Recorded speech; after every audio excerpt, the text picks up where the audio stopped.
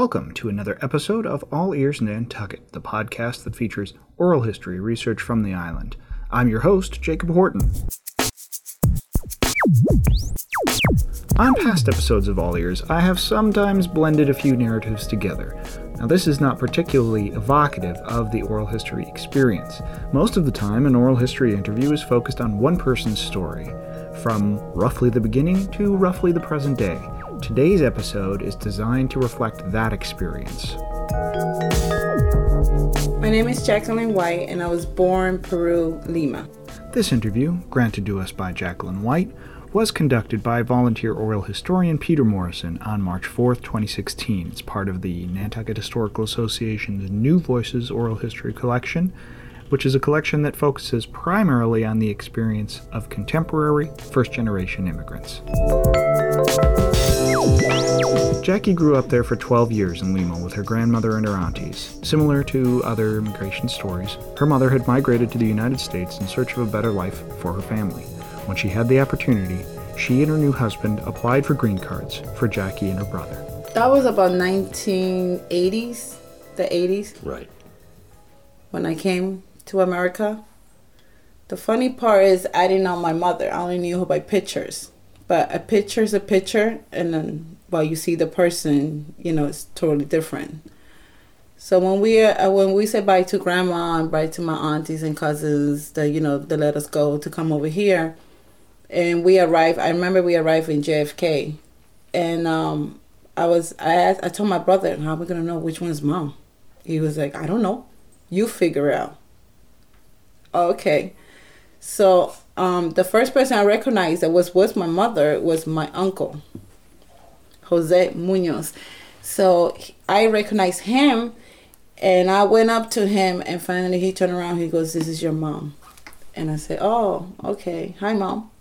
And, and my brother, he was little, so, we say hi, and that's how life started with her. Looking back, the reunion may have been bittersweet. As Jackie and her brother struggled with language and acclimation, their mother struggled with alcohol abuse, and it became Jackie's responsibility to look after her siblings. It was hard. I was like, all right, now what do I do? I have no money. I was a teenager. I didn't know what to do. So I was like, all right. I used to grab a car and I used to go, especially to that bar, because I knew that the owner, sell a lot of beer. So I was like, I used to ask him, can I have all your cans? And he said, yeah, sure, you can have them all. I used to go to McDonald's, and a Big Mac used to go 29 cents, which it was nice for me, 29 cents. So I used to buy them, try to feed my brothers and sisters. Jackie caught a couple of breaks along the way. A teacher named Mr. O'Connell encouraged Jackie to study the language. She did. He encouraged her to become a citizen. She did. She kept pushing. She did what she had to do. And one day, she caught another break. This one was pretty big. I met a girl. Her name is Nilda Suazo. And she became my best friend. And I told her my issues at home. And she said, wow. She said, come meet my parents. So once my mom was starting getting real bad with the alcohol and the drugs, I said, I got to go. So then they decided to go speak to my mother and say, we're going to take her. I started staying with them and going back home and sure my brothers and sisters were okay, keep in contact with them. And they said they were fine. They were doing okay. They were grown already. Without me there, I think they would have been in foster care. Jackie moved to Florida and found work in the child care industry. For 6 years. It was a good job. Her boss helped her earn her degree in child development. On the weekends, Jackie helped her mother do housekeeping work for the Price family, and her Nantucket connection was sparked.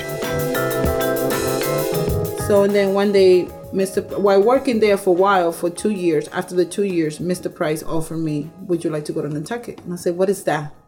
I never heard of Nantucket. Beginning of the summer in June, there was 5 big cars out there. It was me and my kids, mom and dad, Mr. Price, Mrs. Price, his kids, 5 dogs, a whole 1 car full of luggage. My auntie used to work there too. It was like a whole family. It was very fun. Yes. So what was your first impression as you drove off the boat?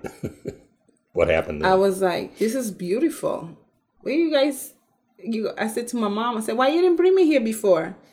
I went everywhere with my mom until I started learning the streets. And then I asked a simple question to my mom. I was like, where are all the Spanish people that are Latinos? Where are they? Do they hide here or something? They don't have them here? And she's like, I know you were going to ask me that. And I was like, yeah, we need some Spanish people around here. They were like, well, there's not too many. And my first time I saw 2 ladies speaking Spanish. And I was like, huh. I was like, hey, how are you? I speak Spanish too. That was my first people that I met here. So it helped me a lot. So I was like, oh, okay, so I'm going to get to meet some people here. So little by little, I started meeting a lot of people. And then, at nighttime, my dad used to like to go have ice cream at the Juicy Bar. That was our favorite place, just to go sit there and have ice cream every night, ride bikes around. It would then go to the beach or a day off. And go fishing, because my dad loves to go fishing. So we used to go fishing a lot. And just cook the fish right there by the beach and clean it up and everything for him. So it was a little family experience, and it was very nice. After getting a little more comfortable, making a few friends, Jackie started noticing other differences between Florida and Nantucket during her summer visits. How much the landscaping were making, and how much, there was no discrimination between a woman doing landscaping and nothing, because in Florida only men do landscaping. You don't see hardly women do landscaping. Over here it's equal. Every woman and man can do the same thing here in Nantucket. And I told my mother, wait a minute,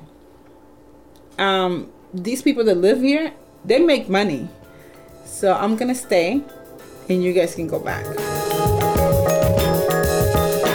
Jackie picked up an Enquirer and Mirror and spotted a job opening at the Nantucket Memorial Airport. Being that close to a plane, those propellers are gonna hit me and I'm just gonna flip another side. Where's my body gonna go? I was like, oh no. I never done a job like that. So I said, let me give it a try. So I give it a try for a whole week and I started liking it. Then I went from the RAM to do operations. And once I was customer service, it was wonderful. And I was in that airline for 6 years. But Nantucket living is not always so sweet. I was married at the time. I met somebody here in Nantucket. And we got married. And we were living in the little tiny room. It was quite a little expensive. It was like, they used to charge us $1,000. A tiny little room. They didn't only let us. The guy said to me, "You can do laundry once a week, and you can cook only twice out of the whole week." And I was like, "Oh my God!" I called my father, and I was like, "Wait, Dad, the owner, I had to pay him $1,000, and he told me I only can cook twice a week. Can you believe that?" And my dad used to just laugh. It was like, "That's Nantucket unless you want to rent a house. It's going to get better, Jackie. Just still work." And I said, all right. It wasn't just her father's words that kept Jackie going. Her adopted parents were getting older and experiencing more and more health setbacks. She still feels, a responsibility to take care of them. So she put her head down. She kept working. She even managed to find work for her daughter. Was it Sean? No, it was Terrell that trained her and said, come on, let's go out there. We're going to the RAM. That's where you apply. That's where you're going to work in that station, in the RAM. So when they took her out, and she said, there goes your mom working. And she saw me working for a while. And then she came on and she gave me a hug. And I said, what happened? She said, no, I want to thank you for everything that you have done for me in life, because this is a hard job. So now I said to her, this is why you have to work hard. I work hard for you guys. Now you have to work. Because I'm not there no more. Once you're 18, that's it. The credit card gets cut off. No more.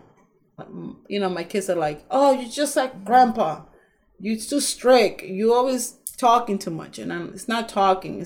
I want you to be in life. I want you to go look high. Don't look down on the ground, because you're not going to get nothing. You always got to look up. And you always want to reach for more. Don't reach for less. As with all oral history conducted through the Nantucket Historical Association, full interviews are available through the archive on nha.org. and at the Research Library on Fair Street. Thanks to Peter and Jacqueline for their time on this story. All right, well, this has been a great interview, and is there anything else you want to say before I turn the recorder off? No, anything else? Thank you. Okay. And I hope you guys hear it and love it and like it. I've certainly enjoyed it. Thank you, Jacqueline. You're welcome. I'm your host, Jacob Horton. Thank you for listening, and I hope that you join me again on the next episode of All Ears Nantucket.